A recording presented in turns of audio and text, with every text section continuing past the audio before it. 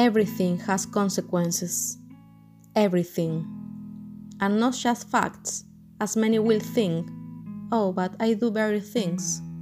Your only entities are not fooled by you. Thoughts are also energy, and energy moves.